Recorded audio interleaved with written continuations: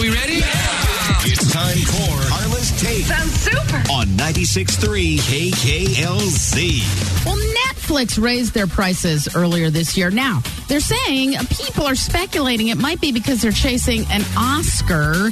They got close to it last year with Roma.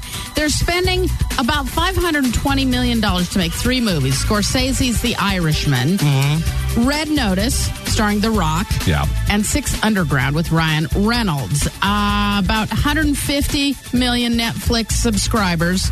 So if we're going to pay for all those movies, exactly, about $3 a person, a little over. Yeah. Does that sound about like what it went up?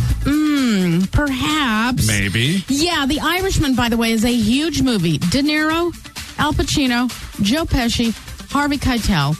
And that movie, they say, is going to cost between $170 to $200 million.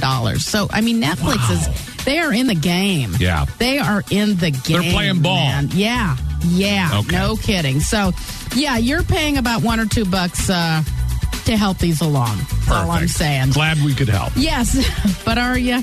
Disney star Cameron Boyce, you remember he died a couple of weeks back, has been officially linked to his epilepsy.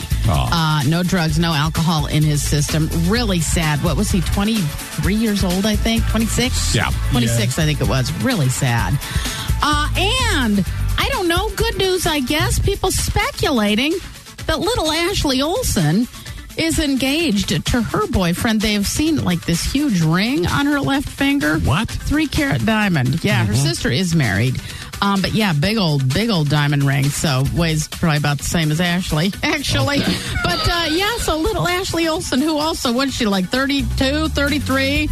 That's one of the kids from Full House. Yeah, okay. One of the little twins from Full House. So congratulations. Finally saying I do. Yes, to little Ashley Olsen. Very nice.